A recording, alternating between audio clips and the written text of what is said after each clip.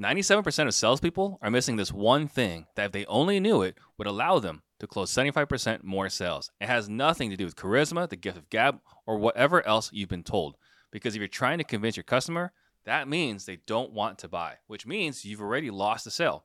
What sales professionals do is sell customers exactly what they want to buy. They work with the customer to uncover their current challenges, the consequences of those challenges, and how that's impacting them. They then help the prospect describe the ideal solution to their problems, what that looks like, and how that perfect outcome will impact them. And once they can picture that perfect outcome, price is irrelevant. That's right. Sales professionals sell customers exactly what they want to buy because it's easier dealing with a happy customer than dealing with a customer who felt sold. So here's the deal. I explain everything in my live 2-day sales workshop, June 14th and 15th in my office.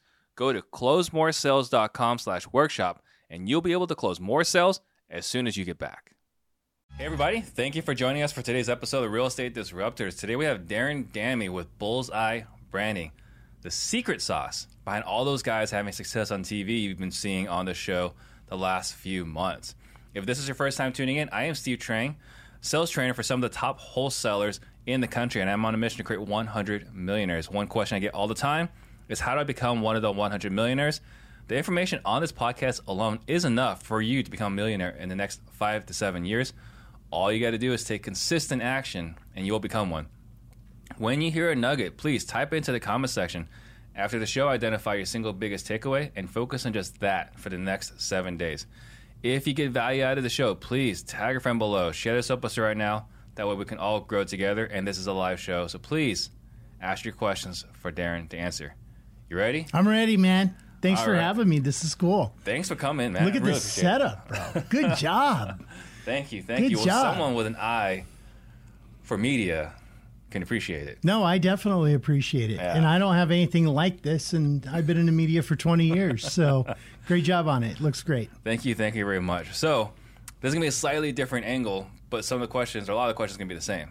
Okay. So for you, what got you into real estate? Well, I'm really not a real estate guy. I don't have a real estate license. Kind of do some of the most important things for that real estate company. Yeah, so that's probably why I'm able to do some of those things, because I look at it from outside of the box. Mm-hmm. I'm the COO for Doug Hopkins here in Phoenix. We did north of 400 deals last year. And then through that, I also created Bullseye Branding, which is our media arm, and it really just started by me buying television commercials for Doug here in Phoenix and Los Angeles. What was the question again? What got you into real estate? Doug and I went to high school together at Mountain View High School. Yeah. I probably shouldn't say the year because I know everybody's thinking, yeah, he's probably 30-something. Yeah, 95, 96, around there. Yeah, how about 89? Yeah. So, but yeah, we went to high school together. We were great friends in high school. We remained really good friends throughout our adulthood, and I went into radio and he went into real estate. And the cool thing was that we never really worked together. So I didn't need, like a lot of times friendships in real estate are built on, buying a house from somebody or, getting their contacts so that you can flip a house and their contractors and everything else like that.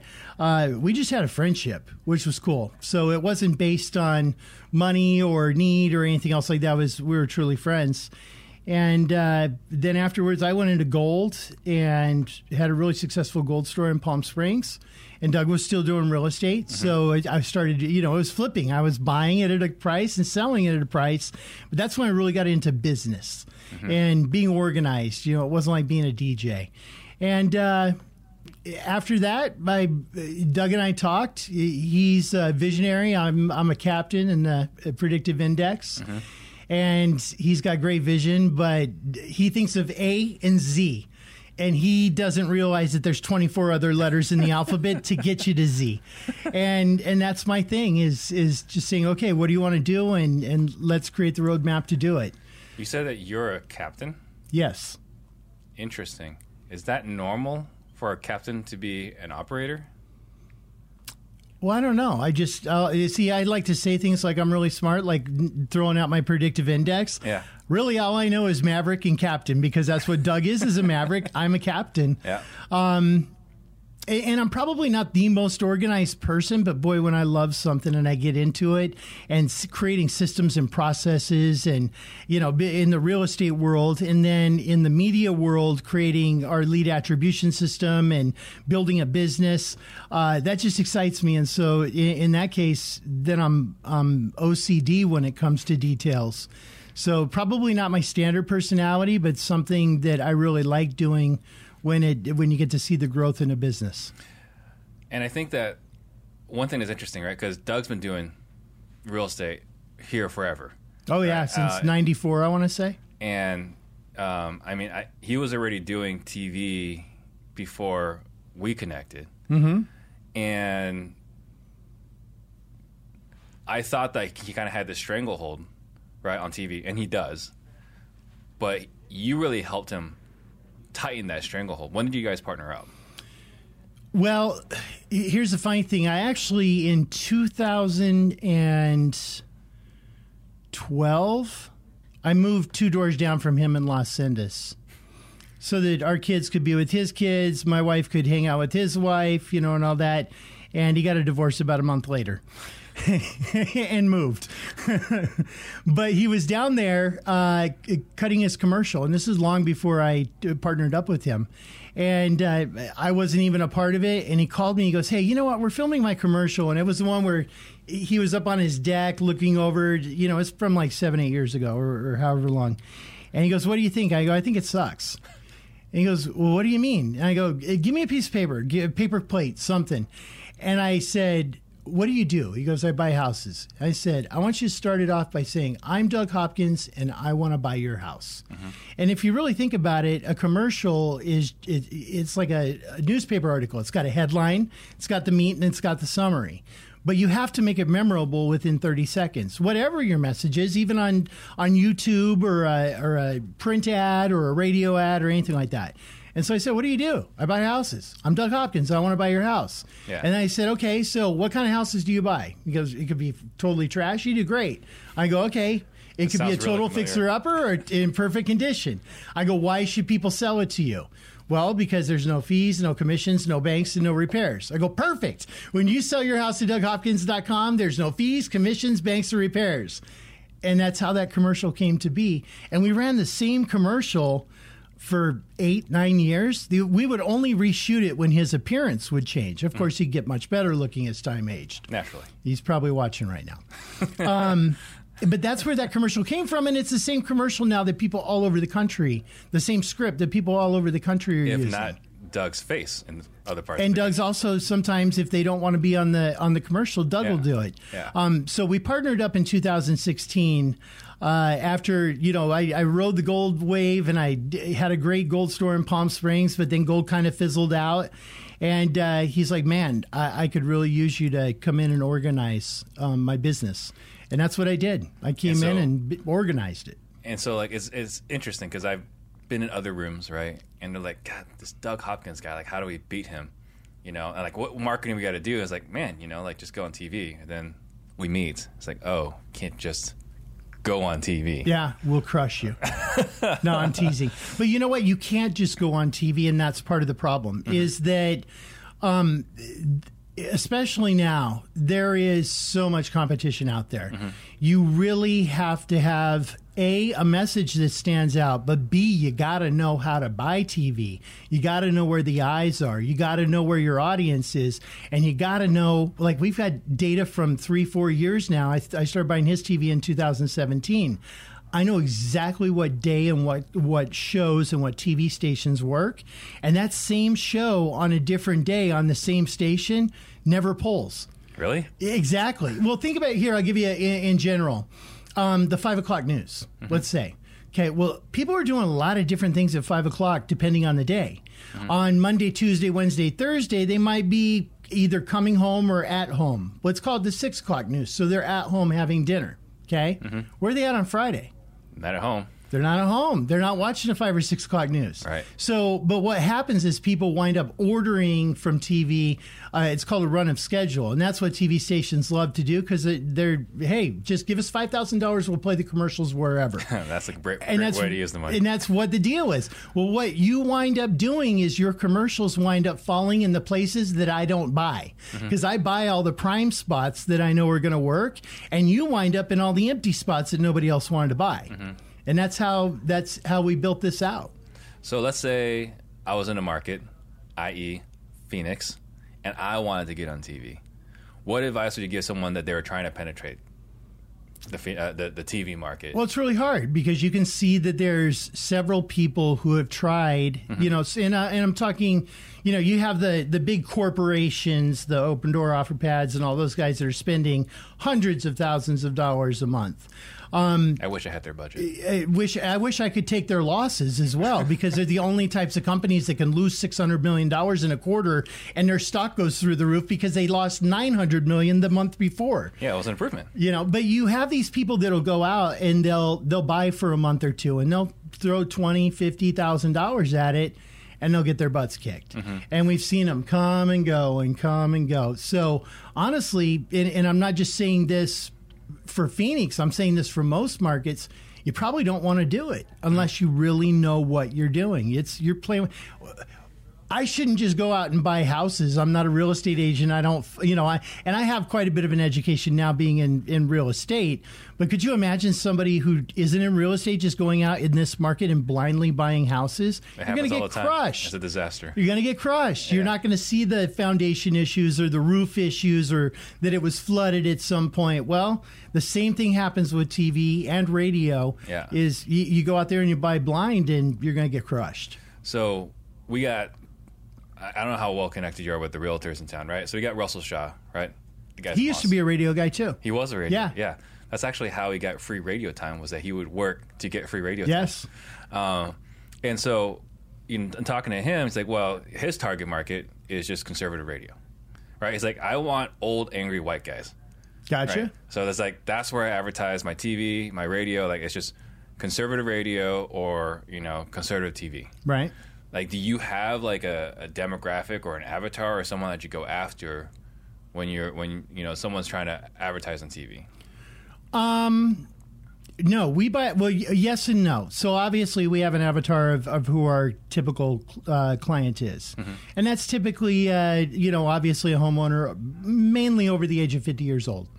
But at the same time, I don't look at ratings for television stations. I look at leads, because that's something different about our advertising agency, Bullseye Branding, is that we're buying leads. We're not buying commercials. And that's how I explain it to the television stations. Got it. So you could have a very poorly rated station, but if I buy a $50 commercial and I get a lead out of it, that's a $50 cost per lead. Whereas I could buy Wheel of Fortune for $1,400 and get 3 leads out of it, that's $500 per lead. So I'd rather buy the $50 commercial that produces 1 lead than the $1,400 commercial that produces 3 leads. So cost per lead is the metric that you guys are. Cost per lead is 100%, and that's actually what we do. Is we have a relationship with our clients to where they send us their leads every single week, and we do lead attribution, and so then we're able to credit specific TV stations and programs and commercials with a lead, 2 leads, 5 leads, however many leads. And then what we do is we get their rates every week from the TV stations. If you go to buy TV, if you were to call right now, they give you the rates for the quarter. They'd say that they never changed. They're just $250 for the next 3 months for this show. Well, it's kind of like Google. It's like bidding. They have a certain number of spots that they have to fill up. And so if they've got a blank spot, whoever bids the most is going to get it. Whether they could sell it to everybody else at $1,400 a pop, and if there's one open one and I bid 50, I'm going to get it. And that's what people don't understand. And so what we do is we say, okay, we do a historical analysis and we say we've purchased 10 of these commercials over the past quarter, this hour and this day, and we got 5 leads from it. And it's $100 this week for the commercial. Therefore, we know we got to play 2 commercials to get a lead. $200 per lead. And we do that with every hour of every day on every station, 24 hours a day, 7 days a week. And then we're able to go in through our AI and say, tell us what, here, we've got $5,000, $10,000, $20,000 to spend. Tell us where that $20,000 is spent best. And it'll say, you're going to buy this show on this day, this show on that day, this show on this day, this show on that day. And it changes every week because the rates change every week. So maybe that $100 commercial is $400 next week. Well, then it doesn't fall in the buy box. But maybe there's another one that does come up into the buy box. Fascinating. So that's something you have to monitor all the time. Oh, you got to be on top of it. Yeah. And so that really is, that's the hard part is y'all need to be paying attention to buying houses. And you don't need to hire all these extra people to do all that extra work. You can hire an ad agency that you'll have a meeting with once a month. They'll say, hey, how was last month? And you go, yeah, it was all right. And they go, all right, we'll change it a little bit. Or you can hire an ad agency that's basically like an extra employee for you that's going to go through and find out and make those adjustments, and you just have to sit back and answer the phone. What would it cost someone if they didn't have someone that was looking at it like a hawk? Meaning what? If they just use this agency and it was like a set it and forget it kind of situation. Oh, it cost us hundreds of thousands, if not millions of dollars, because we did have an agency like that before. Oh, you did? Yeah, and it was, and they weren't a bad agency. It was just the way that TV does it, and we'd have a meeting once a month, once every couple months, and we'd go, hey, let's try cable, let's try Discovery Channel. I like Gold Rush. I like this or I like that. Well, who cares what I like? Who cares what you like? Yeah. What does a 50-year-old lady like that's getting ready to sell her house or guy? And so they'd buy, whatever those channels were, and then they'd come back a month later. Well, we're doing it on a weekly basis. Yeah. So, and I'm not even asking you. I'm pulling your leads, and I'm going, oh, man, we had 50 leads last week. We had 25 this week. But I know where those 25 leads came from, but I also know which commercials played that didn't pull any leads. And so it's time and money and opportunity. And then it also gives you the confidence to go all in. Like we're going all in now at this market, and it gives us the confidence. Heck, in LA, we're spending $250,000 a month. Can you imagine, like, if you were doing that blindly? Like that can sink a company in just a couple of months. Yeah. Here in Phoenix, we're doing about half that right now. And we're going more and more and more every single month because we know what's working. And also right now, the market's tight. There's a lot of people that can sell their houses. Why would they sell it wholesale? Here in Phoenix, especially, if you need $10,000 or $20,000 on your house and you were hoping to get $250,000 for it 6 months ago, you can sell it for $250,000 now and not even do the repairs. Right. So why would I want to sell it wholesale? So there's less available people right now to, for that audience. So you really got to zone in on them. But yeah, it could cost you a lot. So let's talk about first, if Doug's watching, you guys need to retire, right? Just take it easy. We're not that old. But, 1.25 or 100 a month in Phoenix, what is your expected ROI on that? We're at about... Here's the interesting thing about it.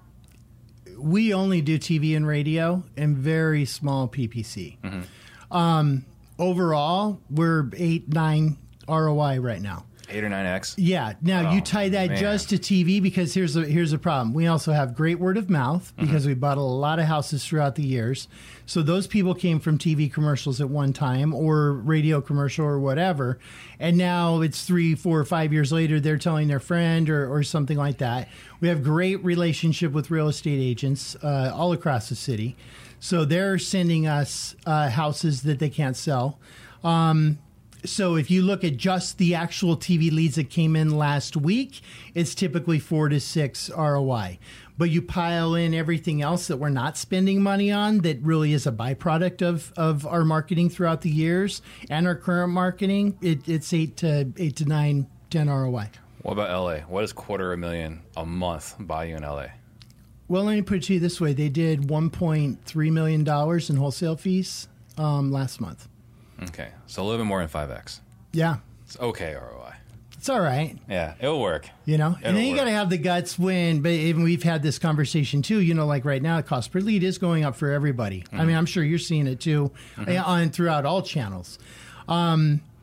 Is it better to spend twice as much and make 50% more if you see it, not 100% more? So is it better to spend, let's say, $100,000 and make $200,000 in income, so a profit of $100,000? Or is it better to spend $200,000 and make $350,000, in other words, $150,000 income? Now your cost per lead went way up, you know, and your profit margin went way down, but you still made $150,000 more. Yeah, it's diminishing returns, and that's where you need somebody to push you, but you got to have the confidence in it too. Right. Doug and I have this relationship as his COO, and we're best friends to where I asked him to raise the budget several months ago, and he said, "Yeah, I don't know. You know, I don't know. I'm not sure about this. Cost per lead is going up." We had our best month ever in February, and we had our second best month ever in March. And he came in February, and he's like, "Oh my gosh, we're $300,000 in wholesales, more than our best month ever." And I'm like, "Yeah, that's cool." And he's like, "Holy smokes, man, this is awesome." I said, "Yeah, I doubled the budget, dude." He's like, "No, you didn't." I go, "Yeah, I actually doubled the budget when you said no." You made an executive decision. And it's really important to be able to, you know, you don't really want to have that with somebody you don't know. And really, as a COO, you probably shouldn't do that. I would never do that unless I was 100% certain that we were going to get the results that we did. And because of the data that Bullseye Branding puts together, that's why I was able to make that decision. Got it. So having the data is really important. It's everything, man. Yeah. The KPI, and then going into KPIs and in your CRM, and man, if you don't have the data, you're fishing blind. So there was an interesting debate, I think yesterday, and I saw you commented on it. It was basically the question about lead managers. Yeah. So it was something along the lines of, you know, how much to spend, or what was the exact conversation? Because I want you to dive into this. The question was whether or not to use VAs as your lead managers. But at least that's how I read it. Right. And then you wanted a diatribe. You want to elaborate on it? Would you call it? A diatribe. I can see you screaming. I'm slightly animated. I think the whole sentence at the end that said people who use VAs are small time probably struck some nerves. But here is how I genuinely feel about it. That... Look, I use VAs, but I don't use VAs as a front line to deal with customers. Every time I call someplace, I'll give you an example. XM satellite radio. I got to call every 6 months because they have this special. And if you let the 6 months go, they put you at the regular rate, which is like 5 times what you're paying. So every 6 months, I got to call and get the $60 6 months plan. And every time, the very first call, I get somebody in a call center, a foreign call center. And I can never get what I need done. Usually they're not given the leniency to be able to do. They don't have the authority. And I've been a customer as a radio guy. I've been a customer of XM since like day one, you know. And so I always start by calling and saying, "Hey, this is my 6 month call. If you look at my thing, you're going to see that every 6 months I call, every 6 months I've got to cancel, every 6 months you transfer me to the customer retention department, and then every 6 months you give me the same deal I've always had." Can we just skip all of that and just go, I can't communicate that to somebody in a call center. They don't get it. They just, and so, but I'll hang up and I'll call back. And every once in a while you catch somebody in America. And boom, it's a 5-minute conversation to get it taken care of, and it's done. And you feel like, so when I call, instantly if I hear that they're in a call center, I'm like, ugh. Now, if you're selling your house, and it's the biggest thing, it's the biggest financial decision you're ever going to make, and you call and you get somebody in a call center who really doesn't understand American culture.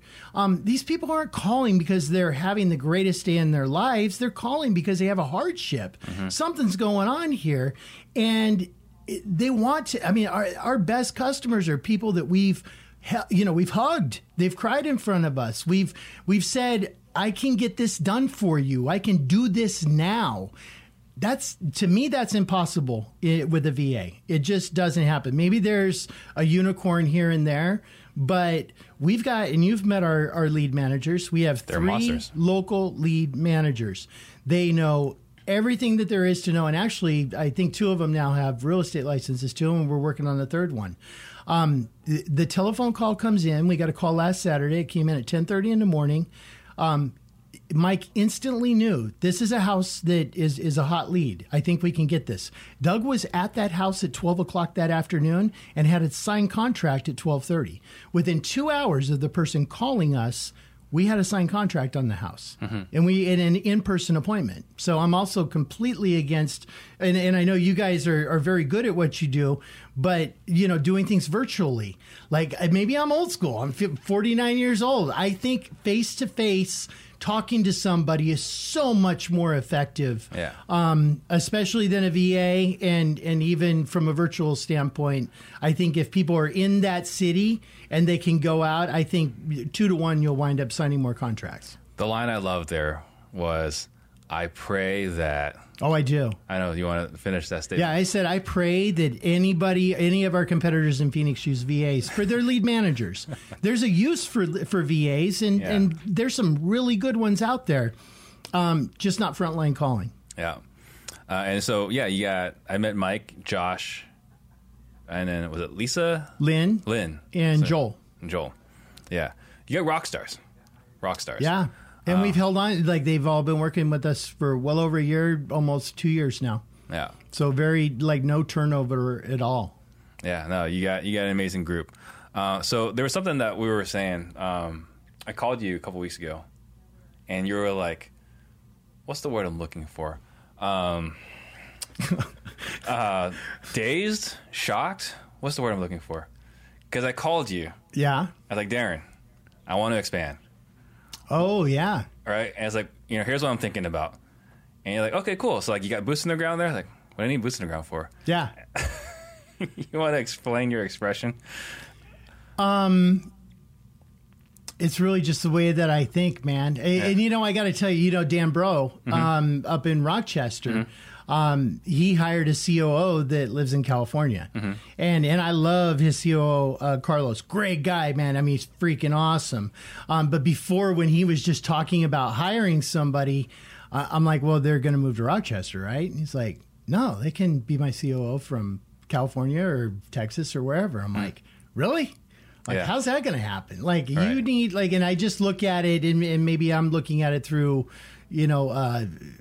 through my vision of just, goggles or whatever. But, man, I want to walk into Doug and be like, hey, let's change something, or let's do this, or let's do that, and have a face-to-face. And I can't even imagine having a COO, somebody running your company that you've never even met face-to-face before. Well, I think the other thing, too, that really shocked you was like, hey, I want to open this market. He's like, who do you have there? Like, Nobody. Yeah. And for you, you're like, this doesn't make any sense. Yeah. So I brought. I will tell you though, when COVID hit, people who were very good at doing things virtually, I mean, it really is a talent that is needed in this world, because we don't know what curveball's coming for us at any one time. So those who were very good at doing things virtually and closing virtually excelled during COVID. I do think when it's one-on-one and there are no restrictions, I have to think that being in somebody's living room is stronger than being in somebody's I wholeheartedly agree. Yeah. I think the thing that I kind of laughed at was like, you were kind of shocked at like the speed I like to move. Yeah. Right. And like, I was like, okay, here's what we're going to do. And I expect it like done like in 2 or 3 days. Yeah. Right. And you're like, what is wrong with you? That's like, but no, that's what winners and losers do, because the winners do it and they do it well. The losers make that quick choice and they fall flat on their face. You're definitely in the winner category. And there's no doubt that you're going to put it together and you're going to make it succeed. I would think for most other people though, I'd be like, whoa, slow your roll a second there. Why don't you go visit the city first and maybe put a person or two on the ground, or, So I took that message as like, hey, I was talking to Darren, and he's got a lot of clients that are really successful. And the fact that he was kind of disturbed at how fast I want to move, like, babe, I'm sorry. I was talking to my wife, like, I'm sorry that you have to put up with me, because this is the guy you got to deal with Yeah. every day. My wife's the same way, though, because I did radio for 20, 25 years. And I got laid off in 2006, right? You know, with the economic crisis and all that. And my wife's like, what are you going to do? And I'm like, I don't want to do radio anymore. I'm 34 years old. I don't like Britney Spears or all that stuff anymore. You don't like Britney Spears? She is pretty, she's all right. I got to be careful what I say here because everything lives in infamy now on the internet. I was famous before the days of the internet. Yeah. So luckily all of my misgivings and crazy statements are up and pre-Twitter. Gone. She's like, what do you want to do? And I'm like, well, I got this buddy who's buying gold and he's making a lot of money. I think I'm going to do that. And she's like, you need to get a job. I'm like, where am I going to get a job? Like, what am I going to do? Like, what do you think I'm going to do? I'm a high school graduate. I've done radio for the last 20 years. Think I'm going to walk into an attorney's office and get a job and be like, yeah, I'd like to make $200,000 a year. Yeah. Like, I want to make some money here. And I took all of my severance and I paid off our debt. And then I went and started the gold store, something I knew nothing about. And we made millions. It was incredible because I wasn't a gold guy. I was a marketer. Right. I'm not a real estate guy. I'm a marketer. That's what everybody, once people figured that out, like you're not a real estate agent, you are a real estate marketer. You're marketing yourself. Right. And once people figure that out, those are the people who really excel. And you've obviously, I mean, look at this. This is insane. And what you've built over the past, heck, I mean, I've only been familiar with you for the last year or so, but you know, what you've built just in the last year is incredible. And with your sales trainings and gone from, you know, doing some sales training to creating this incredible YouTube channel to being the hottest thing in CG and also outside of CG, and you've built your own network of people. It's freaking awesome, man. But it's not because you're a YouTuber. It's because you're a marketer. Right. Well, it's what people fail to understand when they first get in. It takes a while. It takes a few years to figure this out. Those watching this show actually have a huge advantage because they get to learn this topic before they get, you know, punched in the mouth. Not make the same mistakes we've made. Yeah. But we're all in the sales and marketing business. All of us are in the sales and marketing business. We just happen to be in real estate. Yeah. Yeah. Yeah. Heck, you could use the same formula for dog food. You really could. It's the same formula for gold, for me telling people to run up and down the streets in their underwear on the radio. It's the same formula. It's a call to action. It's convincing people to do something that you want them to do. Yeah. How many people can we get to raise their hand? And all those people that raise their hand, how many of them can we close? Yeah. And isn't it amazing that the same percentages happen over and over and over again? Like, how can they do a poll of 1,000 people across the country on any issue, and they say, hey, it's 47% for, 53% against, and then you go to the election, and the election is 46% and 52. You're like, how does this like wind up to where it's just within 1 percentage point out of millions of people when you only asked 1,000?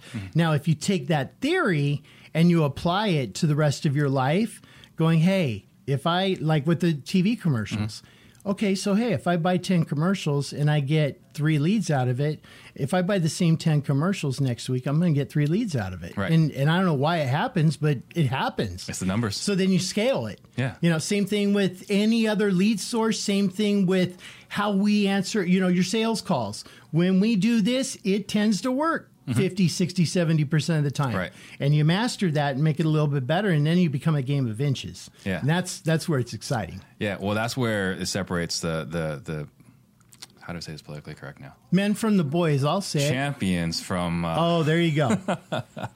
So, yeah, in case you guys didn't get that, Oklahoma City, we're coming, right?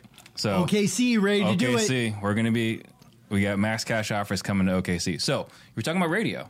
You were a crazy kid. And it's funny, right? We're in the same market. Yep. We never really talk. You're in Collective Genius. You're crushing it in there. I sign up, meet you, right? In freaking Tampa, not here, right? And I find out when they introduce you on stage. No, you were talking about it while you were on stage. Yeah, I was crazy kid. Is that when the light bulb went off? I was like, what the heck? Crazy Kid is on stage right now. That's fun. So for those of you guys that live in Phoenix, you know, you got, was it Ruben S? Yeah. What was the show? Kid and Ruben in the morning. Kid and Ruben in the morning. And that's what I would listen to on the way, I think, to high school. Yeah. Right? Thanks. So it's crazy. Appreciate that, man. At least you didn't say elementary school, or that's what my parents used to listen to. Yeah, my parents used to listen to Kid and Ruben S. So that's awesome. Any crazy stories? I mean, from those days? Oh man, we had so much fun. There's so many different things that we were able to do. We were able to get away with a lot back then. Mm-hmm.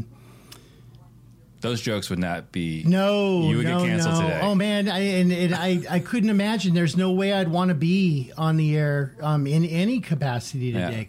And it's really kind of sad because things that aren't even meant to be hurtful to anybody. Like how could you be a comedian nowadays? Someone's gonna get triggered. Like think of comedians like that would make the jokes, and they'd make race jokes about everybody. Like they can't do that anymore. Imagine Dave Chappelle. He's the only one that's figured it out because he doesn't care. Probably he's the only one. And honestly, the pendulum's going to swing the other way. It really has gone too far. Listen, you can be respectful to people, but then you have these people that are so oversensitive and they're looking for, they're eating their own is what they're winding up doing too, because they're going after people who are on their side, right, and attacking them for something. Imagine these poor kids, and I made a joke about it earlier about, my misgivings were in the past and the internet didn't save them. Imagine being a kid growing up nowadays. Yeah. We all did stupid things when we were kids. I was a perfect child. I don't believe that.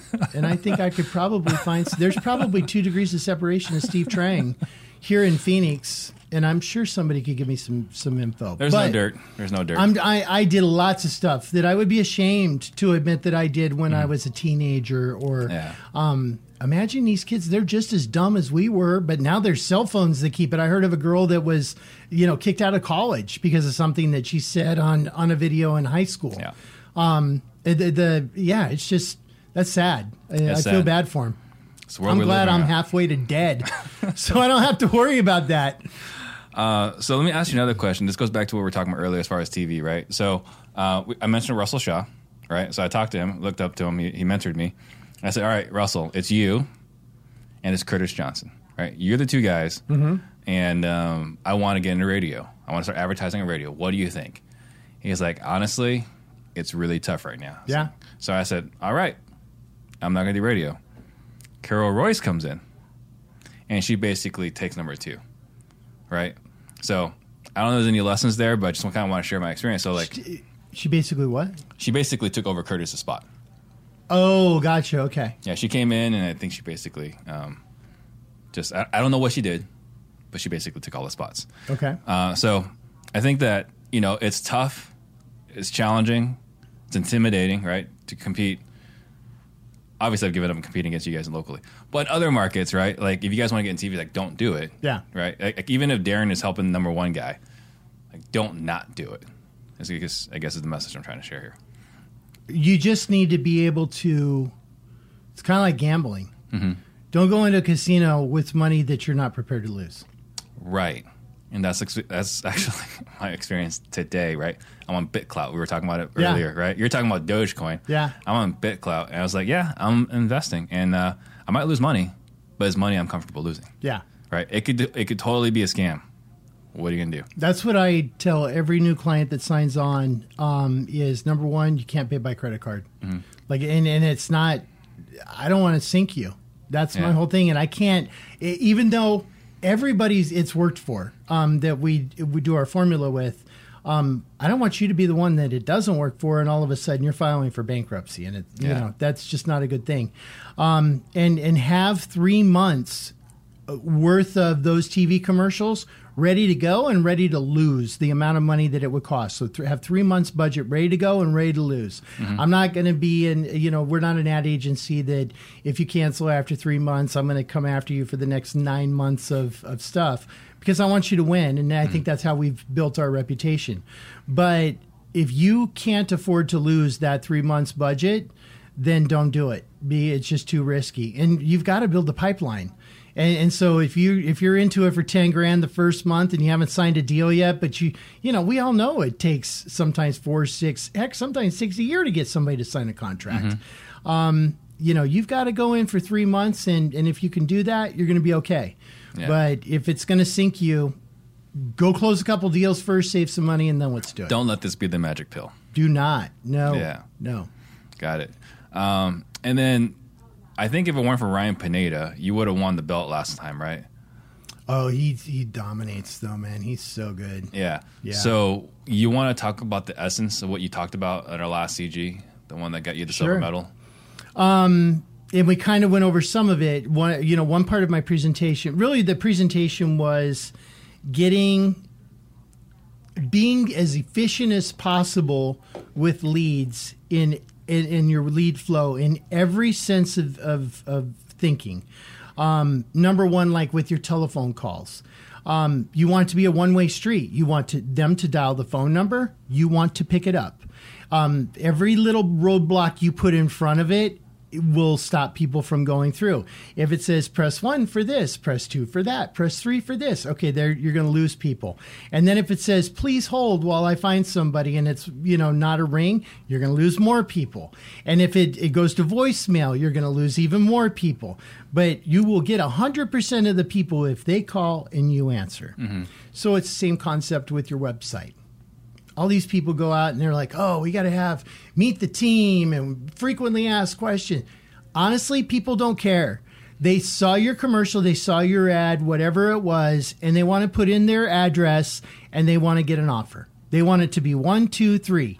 They don't want to go there and get your ebook and go do this. And I apologize if you got an ebook, but you know what I'm saying? Like somebody who's coming at you. Do you have an ebook? I don't have an ebook. Okay, I love it. So somebody who wants you to give them an offer, they want to type in their address. They really want to hit submit and they want the offer to happen immediately. Yeah. But we know that can't happen for the most part. So, but then you need to call them back immediately because they're sitting there, they're expecting an offer. You call them back in an hour, you call them back in 2 hours, you call them back the next day, you've lost it. Mm-hmm. Like your odds of getting in touch with somebody after an hour versus 5 minutes are probably 1/20th of the chances if you call them back within the first 5 minutes. So then it goes down to, the VA third-party call center question about the lead managers. To me, what works best is the perfect scenario is somebody picks up the phone, they call, they get somebody who works for your company. The person's educated and knows, hey, this is a good house, let's get an appointment. That person sets the appointment on the first phone call, and the acquisition person shows up as soon as possible. And they set the appointment for as soon as possible. We lost a deal yesterday because we had an appointment scheduled for today, and a listing agent went by the house last night and got the listing. Had we set that appointment sooner, we would have got that deal. And so that's really what that presentation was all about. And really, it went back to the lead managers because lead managers are your MVPs of your team. Mm-hmm. They are the first line of defense. They are the quarterback. They touch every single snap. Every single person who calls in, every deal that you make does not happen unless the lead manager talked to them. Yeah. And so why we put those people on the bottom rung is beyond me. We don't. And we pay our lead managers very well. We pay them a very good commission. It would drop people's jaws if they knew what they make. But if you saw how many deals these guys, we brought in over 400 deals between 3 lead managers. Yeah. So you don't have to have 20 people doing it. You just have to have motivated people who are well paid and well motivated doing it. That's worked for us. So Jason Lewis and I, who I'm still waiting, Jason, for you to come on the show. So we were talking about creating a program to help listen to lead manager calls so that we can have an effective training program. Yeah. Right? Because the challenge is, how do we get a lead manager to know this is a deal, this is not a deal? Obviously, you guys have figured that out. Yeah. What is something that you would want to tell someone that's training a lead manager to kind of sniff out whether this is a deal or not? What are the things that you're hearing that you know it's a deal? Yeah, and it's an art a little bit. And it's kind of secret code that the customer says. Mm-hmm. I've got I just put in granite countertops. It's the best house on the block. I'm right up against the golf course, and my neighbor just sold theirs for $20,000 over what Zillow did. Send a real estate agent out there because you're not wholesaling that house. Right. Then again, on the other side, if somebody says, hey, my parents have lived in this house since I was a kid. Man, it's a beautiful house, but, we haven't changed carpets or anything since I was in high school. And, it's got Formica countertops and, it's going to need some TLC. It's going to need some love. And there's a lot of people who are very honest about it. Yeah, it's going to need some fix-up. That's a wholesale. Got it. Any day. And then, but there's also some that'll trick you, because there's some that will play the tough negotiator on the phone. And once you get out there, it's really about their want. What is their want? Maybe they've got a house that they'd really like to put an offer on this weekend, but they don't even have this house listed yet to sell, and they know they're never in this market going to get an offer accepted on the contingency of a sale. Yeah. Boy, we could go out there on Saturday. We can have that thing under contract, and you can go make that offer on that house, and you pick your closing date. We're good. We can solve that problem for them. And in this market right now, we could take that house, even if it's in really good condition, and we could probably put $5-10 into it, paint it and clean it up a little bit and slap a sign on the front of it, and we both win. Right. So let's see. We got some questions here. Let's see what we got here. Brian, you're skipping through a whole bunch because they're like, who's that crazy dude? No, we got... Why'd you have this guy on? No, we got Gino Paloma saying that's one good-looking man. What's up, Gino? You see, he's in Atlanta. You know about Gino. Yeah. The kid is a prodigy. Oh, yeah. These guys are going to college, and they're freaking dominating Atlanta, and they're running TV commercials in Atlanta in their, lower 20s, and they're more organized than a bunch of 40-year-olds that I've ever seen. He's like he's my star student right now, and we're going through, and we have our calls like, man, this guy's got it dialed in. He can teach us stuff. And he's and 21, 22. Yeah. Life's not fair, Darren. Life's not fair. Billy Ross says, right? Billy! My guy right there, Max says, Darren, the man, the myth, the legend. So that's why I'm skipping through. I'm trying to get to the questions. Gotcha. Well, I like those ones better. Yeah, so Brian Manley's like, I spent 4 hours working with one of the lead managers on just this today. Listening for cues. You have to pour into them. They are your quarterbacks. So yeah, and you lose the client if you ask the obvious question. How much would you like for your house? Like, that's not what I mean, I know sometimes we're able to do it and get away with it, but like, could you imagine going out and buying a car and the car salesman says, how much would you like to pay for a car? It doesn't work that way. And what happens immediately is your wall goes up and you're like, this guy's trying to screw me. So when we ask, how much would you like to get for your house? Like, to me, that's a turnoff. What we also teach our people to do is they look up the tax records while they're on the phone with the person so that we can find out what their equity is. That's another horrible question to ask somebody. How much do you owe on the house? Oh, okay, so you can figure out what my low number is? And people do that, and it's horrible when they do that. Why not just look up the tax records and you can go, oh, okay, they took out a loan for X number of dollars 5 years ago, and so we knock off, $20,000 off of it. Here's what their equity most likely is. And then and that's actually smart to do also, because then also if somebody's upside down or doesn't have equity, that also helps you put it into a bucket. Yeah, definitely gives you something to work with. Yeah. So then we talked about cost per lead. Is that the number one KPI that you track? No, the profit is the number one KPI. Profit's the number one KPI. Yeah. And then cost per lead? ROI. Got it. I don't think cost per lead really matters, to be honest with you, because cost per lead is going to affect everything else down the road. But as I said earlier, I'll pay double the cost per lead. What if your cost per lead is $1,000, but you're making double the profit on that particular channel? So who cares if it's double or triple or quadruple if you're making So then more money? what are the main KPIs that Darren's tracking on a regular basis? So from a real estate standpoint, on our real estate dashboard, I have the number of contracts that each lead manager is responsible for having signed. We have a competition too. So somebody is the champion each month, and we talk smack if somebody's in a rut, and people do go through ruts, and some people take off, and then sometimes they'll just get in a slump. The other thing that we track is the wholesale deals, the total amount of wholesale that we've put under contract this month. we track that for last month. And the other thing is how many leads each lead manager took, what their appointment rate is, how many, and we're in the 40s and 30s percent appointment rates. Wow. And I'll tell you what, the number, and this is what's really cool, and this happens nationwide because now I see everybody's numbers.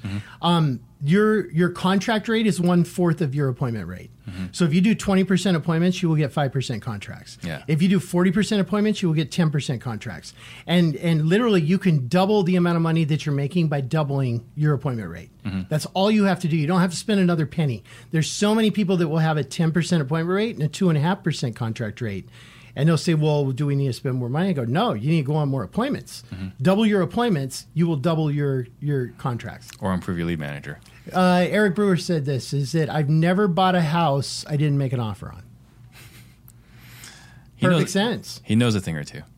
All right. So then what is you guys' average fee for all those deals that you're doing?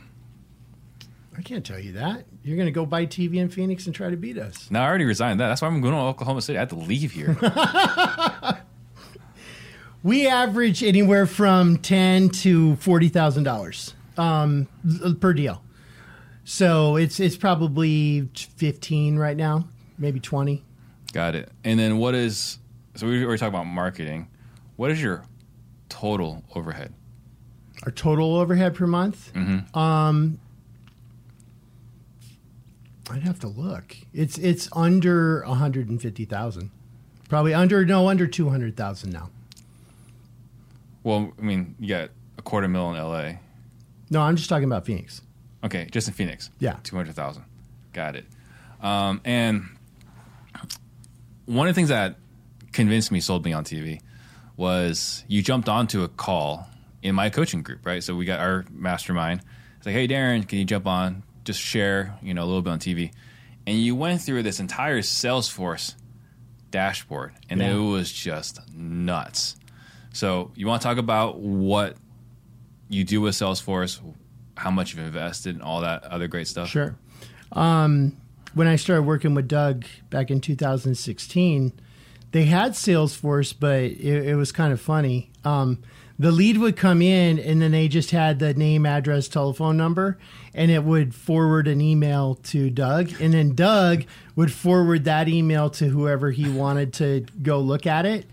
And that was really all they were using. That was a great use of Salesforce. It was just an email forwarding tool. And so when I came in, they had this company that's like a third-party company that you can pay to do your Salesforce. It was $180 an hour.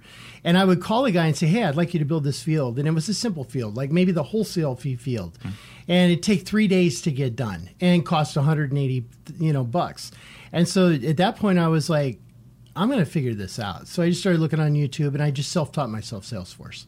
And over the course of 2016, 2017, and 2018, I just completely learned how to build out our Salesforce. And I built it from the raw bones to all the dashboards that you see today. And there was a whole lot of hours in it, whole lot of weekends, a whole lot of frustration because sometimes something very simple, like get this field to, like I'd take the date time field that the lead was created and I try to break out the time and it would be 3 hours off. And I'm like, why does it say 8 and it says 5 here?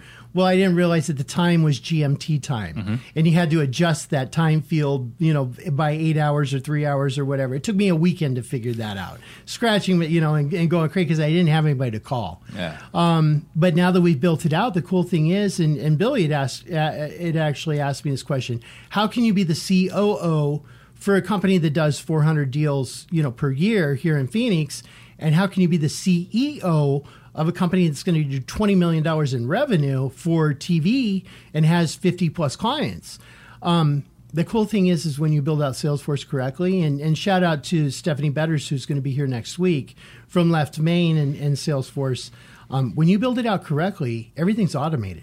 And so all of the upkeep on the lead managers, like I have a rule, if you have an active lead, it must have a task. Well, I can create a report that says, show me all the active leads that don't have tasks. And then I can automate that report to send every morning at 8 a.m. to all of my lead managers. Any rule that I've created, I can then create a report to make sure that it's being enforced, and it automatically goes out. So they know that I'm watching it. It helps me watch it, and I don't have to take any steps. It's just You have in to my log email in their box. computer. It's just there. And it's done. And so much of the extra work, I feel so bad for so many, and there's so many great operators out there that, let me put you this way.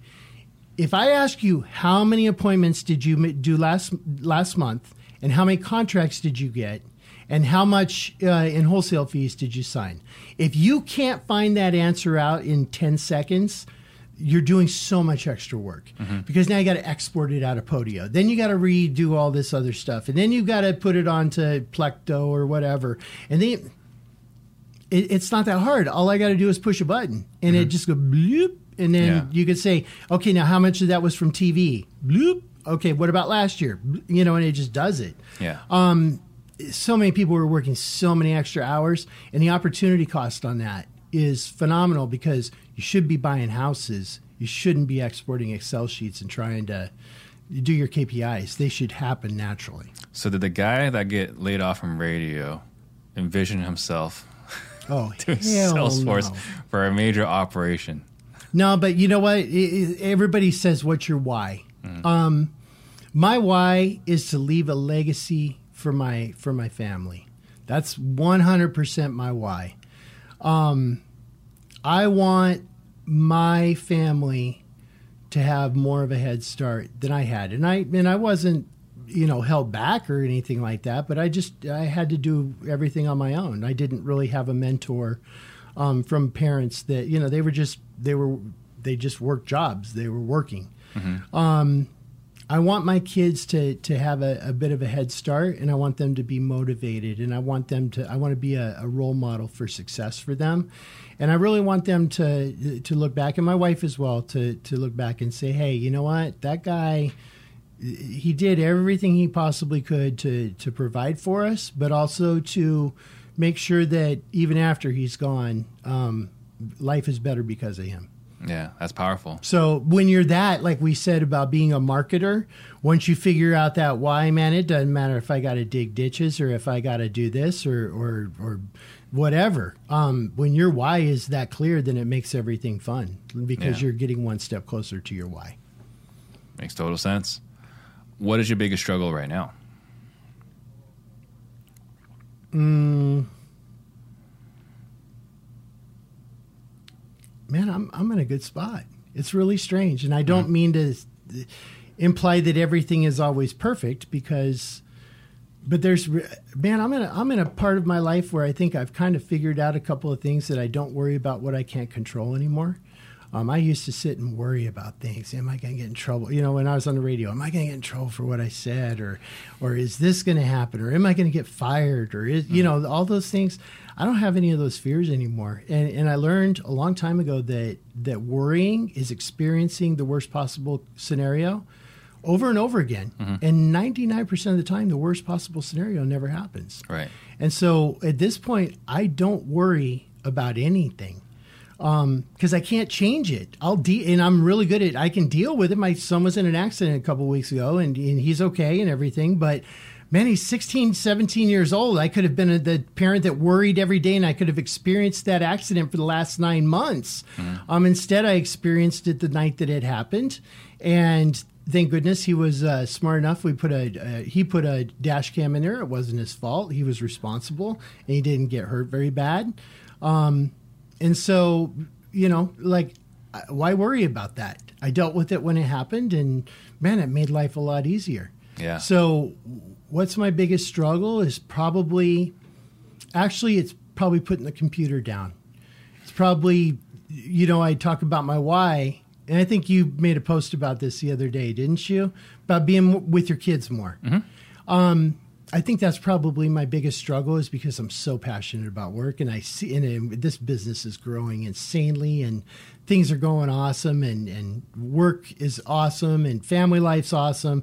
I got a 10-year-old right now that comes out and goes, "Hey, Dad, check this out." And I do stop and look at it, but then I go right back to work. And that's probably my biggest struggle, is I need to close the computer and spend more time with my kids. It's tough. It's tough. And it's something that consciously, you have to make a conscious decision to do that. But boy, yeah, I got a 20-year-old and I have a 17-year-old. And so they're kind of, my 20-year-old's moved out. My 17-year-old's like another year.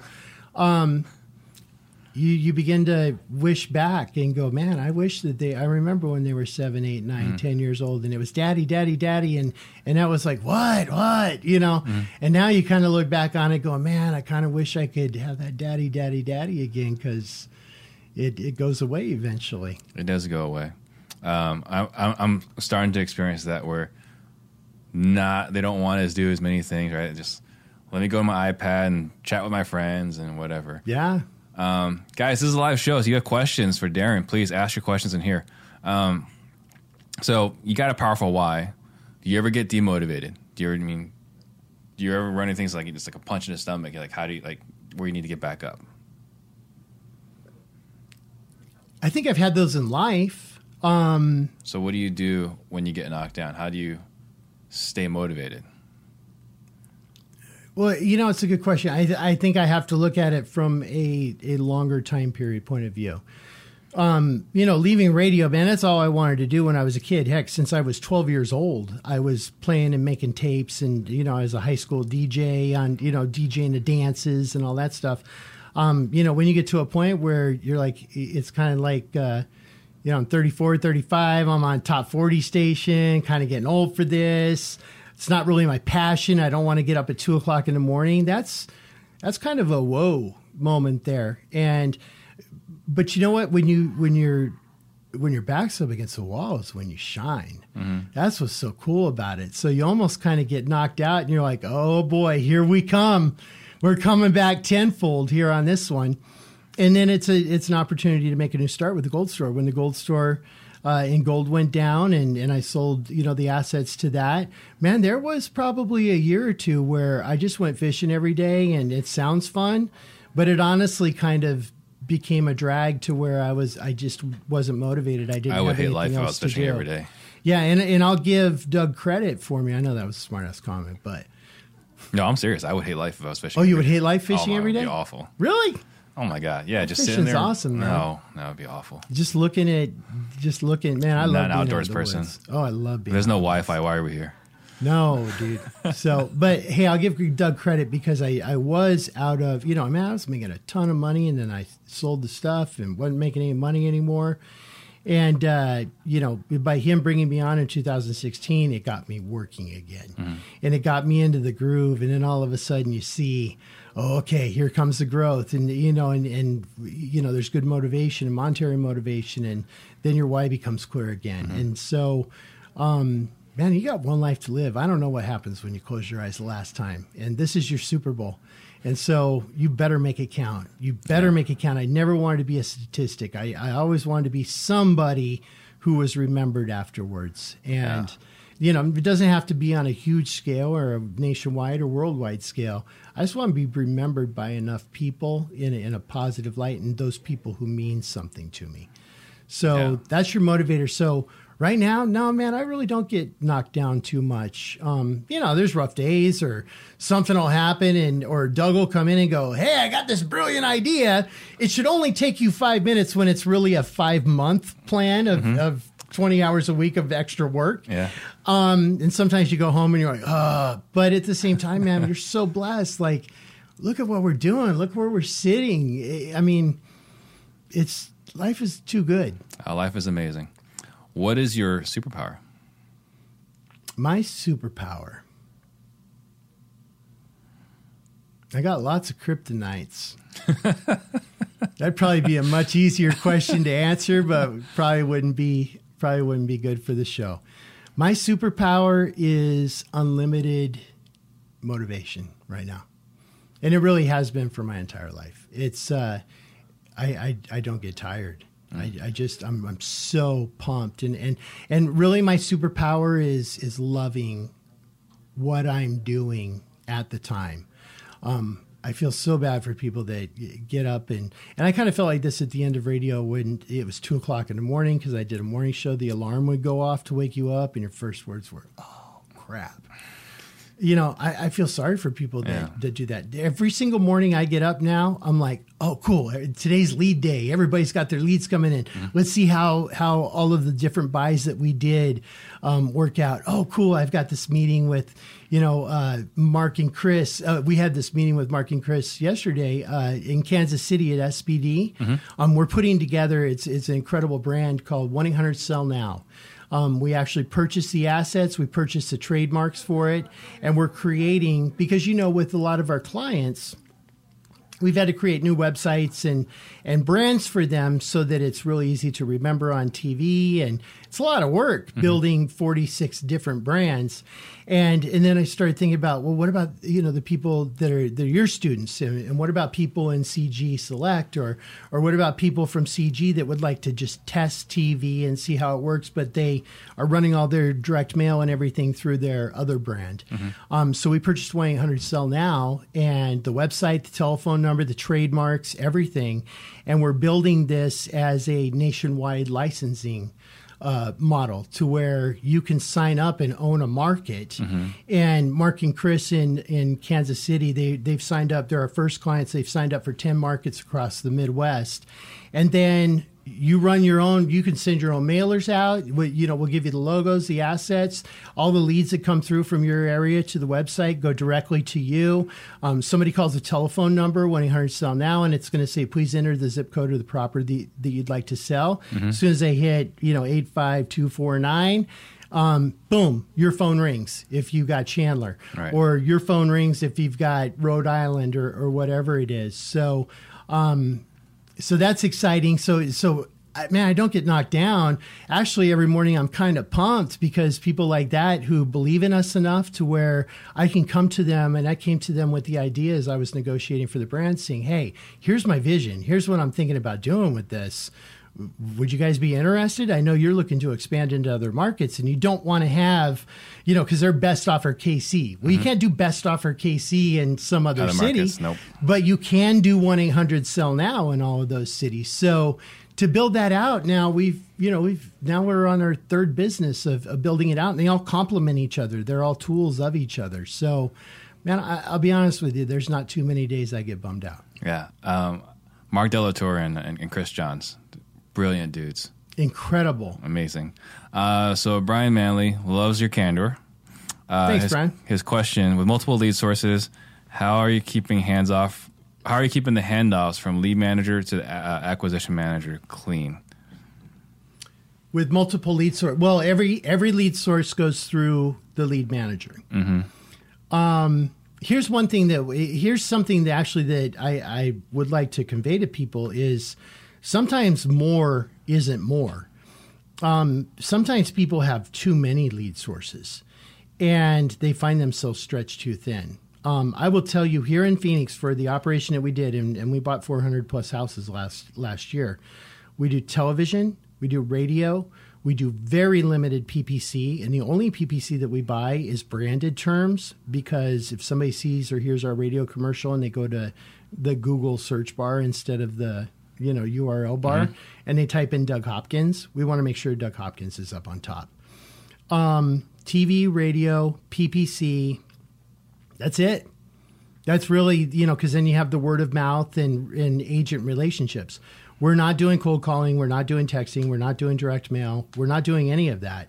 A lot of times it's better to be a master of one than a jack of all trades. Yeah.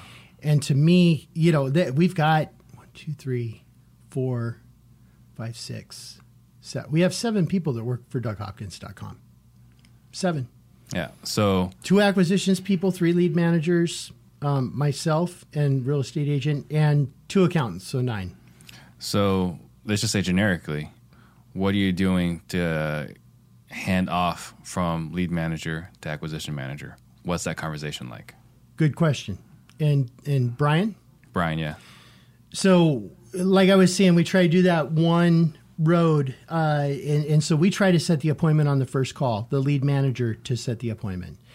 And if the lead manager can do that, well, the lead manager is always the person setting the appointment. Mm-hmm. The handoff, then we make sure that the telephone calls are being recorded into Salesforce for us. So then when we move it to appointment set and we have an appointment set date and time, an auto email goes out and it's also marked onto the acquisitions person's calendar. And the lead manager has access so that they can see what the open times are on the acquisition person's calendar. Email goes out to the client and to the acquisitions person. And I always copy myself on all those so that I can always track and see if something's broken, if something is getting mixed up, a field, those kinds of things. So there really isn't much of a handoff because it's all automatic. They're always notified. They're already notified. Now, there is communication sometimes because we have Doug Hopkins is our East Valley acquisitions person. And Josh Barton, he does our West Valley. So we have two guys that have been 20 plus years in buying houses here in Phoenix. If the lead manager has a question, they can call and say, hey, Doug, what do you think about this one? This is this house. Here's a scenario, whatever. That's only if there's a question on it. And then immediately, boom, you're right back onto it. But the fewer phone calls that you can make, you really want to try to wrap everything up on the first or second phone call at the latest. Yeah. So the handoff really is, in a perfect world, Doug gets an appointment. He knows he's got an appointment. He's got a task on Salesforce. He clicks on it, listens to the telephone call. There's not a whole lot more he has to do. And there's nothing really that the lead manager has to do because their job is to answer the calls and try to get more appointments out of it. And then are all your leads weighted equally when you're assigning them? Oh, it's a jump ball. No, Okay. that's that. Yeah, if that's what you're asking, is that what you're saying? Yeah. So yeah, I mean, I believe 100. Look, our lead managers get paid commission, and they don't get a base. We'll give them a base for like the first couple of months, but it's a draw. You got to pay it back. But we pay them a very hefty commission as well. And then every lead is a jump ball. It rings on everybody's phone at the same time. And the minute that a lead is submitted via web, everybody gets a task assigned to them. Everybody gets an email and everybody gets a text. All three of them. Whoever answers it first, that's their lead.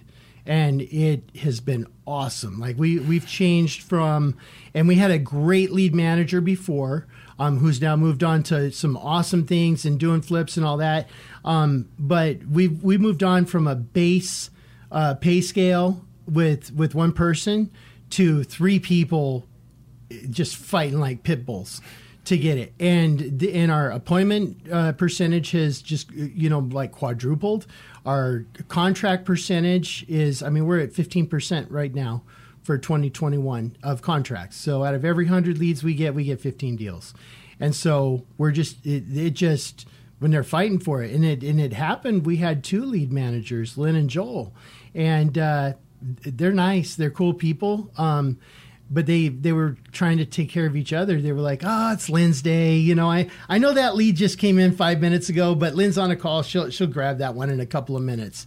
And as soon as I saw that happening, I hired Mike, who neither one of them knew. And I said, Mike, here's your job, man. Every lead that comes in, grab it first before everybody else. And Lynn and Joel were like, whoa, what's going on, man? You're cutting our money by a third. And I'm like, no, actually, I'm going to increase your money because I'm going to increase the amount of leads because now we have the better capacity. Mm-hmm. But you're going to make more money because you're going to be on these leads a lot quicker. Yeah. And that's exactly what happened. They all made more, I believe, last year than the year before when there was only two of them. I love it. Luis Garcia wants to know, why are all the big boys in Arizona? Well, I think probably the obvious answer is that almost every house here, at least 80% of them are less than 30 years old. They're all tile stucco. Really, you can walk into any house here in Arizona that's less than 30 years old, and you can pretty much within $5,000 value what it's going to cost to rehab it and what the ARV is going to be in a normal world where, these prices aren't crazy. I think that's what made it easier for, the big corporations to come into here is because they needed a scale and they needed a solid base of houses that were all the same. Mm-hmm. And so and not only that, but it's a emerging market, a hugely emerging market. We're right outside LA. Our population is exploding. We've got a lot of land in all four directions so that, you can continue building. You went to high school here, so, it's doubled in size. Yeah, I grew up here, as a kid. Then you remember there wasn't even freeways in downtown Phoenix. There was no Chandler when I was growing up. No, Chandler was a farm. That was about all it was. Gilbert was a farm. It's 250,000 people or 200,000 people now, you know. So I think that's why they're all here, is there's a great opportunity to make money and all the houses are the same. So I'll also add to that, Luis, is that because we're newer, everything is a grid. Yes. Right? It's not like California or other older markets where you get lost for no damn reason. Oh, it was. I give props to the people who laid out. Yeah, it's a grid. Every exit's on the right. I get frustrated in California when the exit's on the left. Like, why is the exit on the left? Yeah. Or the road curves, and you're like, why couldn't you just make a straight line? Yeah, we got that. It's we have the best data. I don't know if you know this or not, but like Maricopa County is the model that every other county looks at when they're trying to figure out like how to make data more efficient. Really? So we're the leaders in data. So you guys can pull lists really easily. It's really easy to pull lists in Phoenix compared to every other city. So gigantic market, and we can go from here in Tempe to Goodyear in 30 minutes, 25 minutes, no traffic. Yeah. Right? With traffic, maybe 50 minutes. Yeah. In other parts of the country, if there's traffic, forget about it. Could you imagine, like in LA, trying to drive around there, man? It was 2 hours just to get someplace. And you got to get on. Was it Sepulveda? Right? You got to get on that one street, and you just have to drive and just deal with traffic, and you're not moving anywhere. Yeah. What is the greatest lesson that you learned? The greatest lesson that I've learned.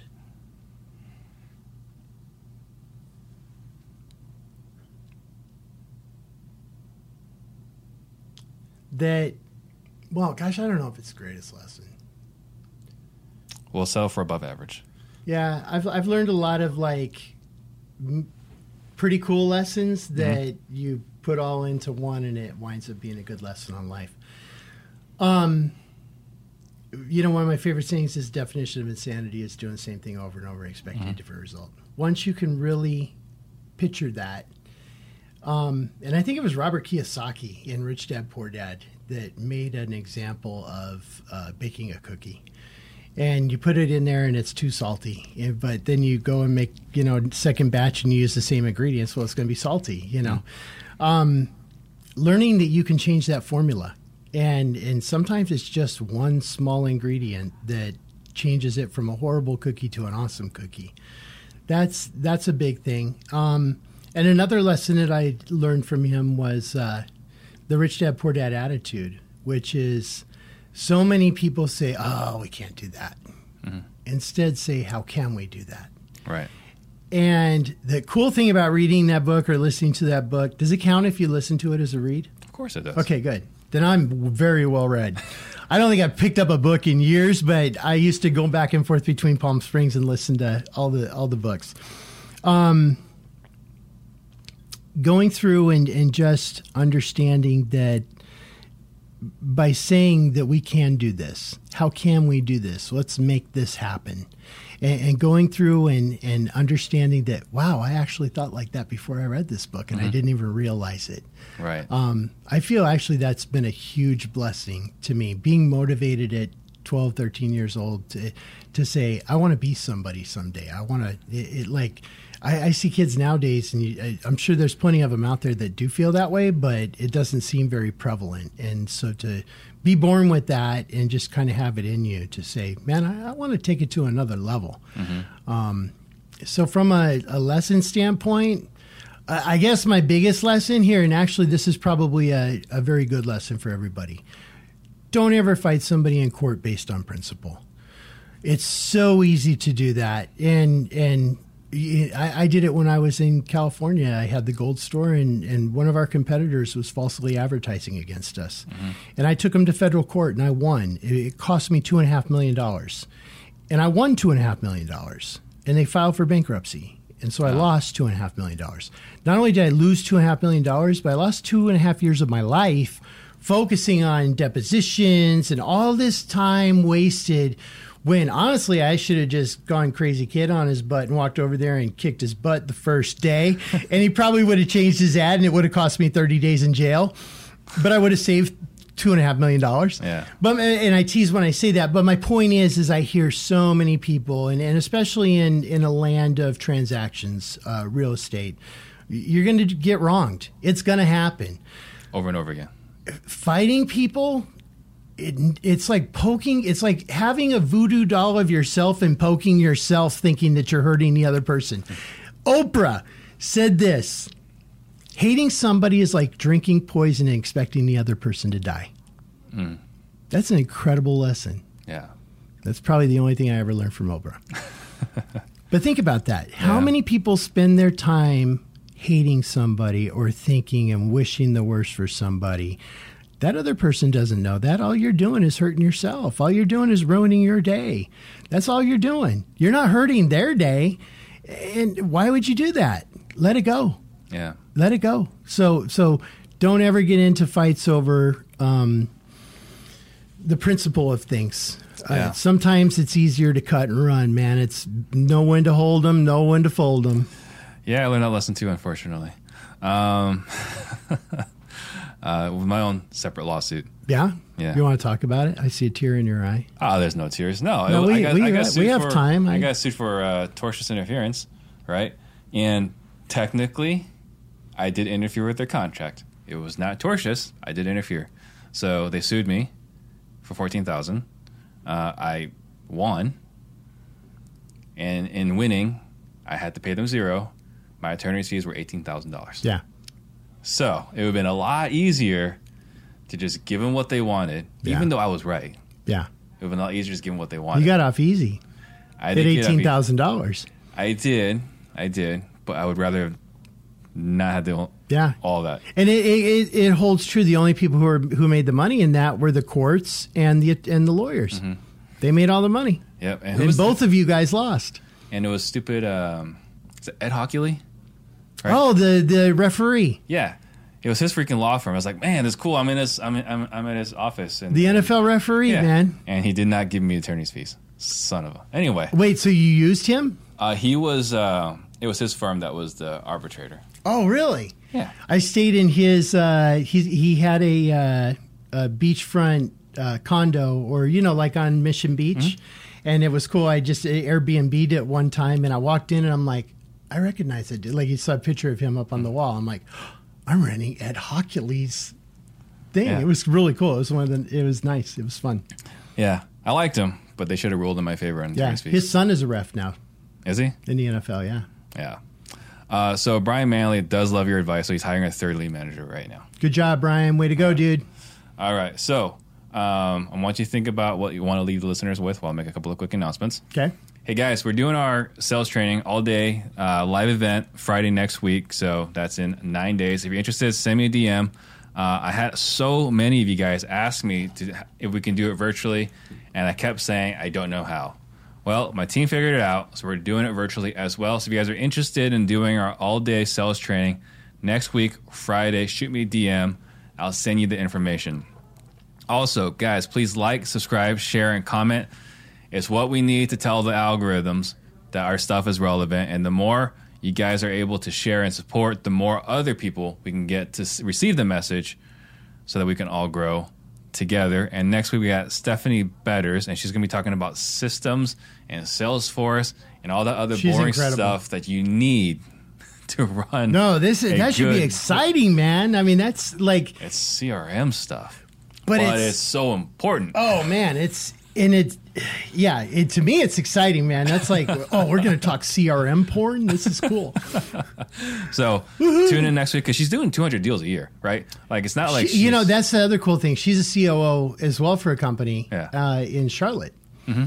And so, she knows her stuff. She's running 2 businesses, owns a third bit. So she's...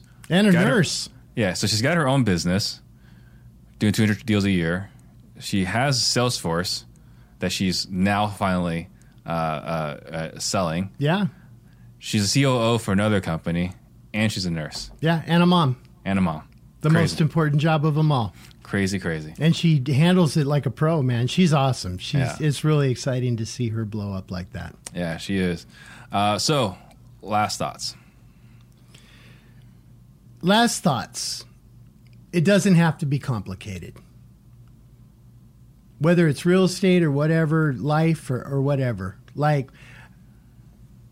life doesn't have to be crazy. We make it crazy. Business doesn't have to be crazy. We make it crazy. It's better to be a master of one trade than a jack of all. Nobody cares about the storms you encounter, but did you bring the ship in? Like, just get it done. Just make it happen. I really am starting to sound like my grandpa. But the point is this: surround yourself with great people. You're watching success. I mean, if you're watching this podcast right now, Steve, you've blown this thing up. I mean, it was nothing what it is today 2 years ago. Yeah. You had a vision for a company. But you're keeping it simple too, man. You're a master of this trade, and you're a master at your training in what you do. You're not trying to do it all. You know your niche, and you're going to own that hill, and you can own that hill. I do think that people who aren't as successful try to do too much, and that's because they just focus on one or two things and just be great at that. And then if you're great at that and you got a little bit extra time, bring on the second thing. Don't worry about what you can't control, and stay positive. Surround yourself with great people, and you'll see it. And I'm looking at it right now with Steve and Stephanie. We're a part of Collective Genius. If you can, they have CG Select, and then they have the regular Collective Genius. I think that's completely changed my life, man. And it's funny, when Doug signed up for it, I didn't know what Collective Genius was. I'm a COO of a company. I'm going, great. My owner wants to go pay a whole lot of money to go golf with a bunch of dudes who are going to lie to him about how much money they make. That's completely what my impression was. Yeah. And then I went to one of the CG meetings and I saw it and I was like, wow, these people are sharing a lot more information than I thought that they would.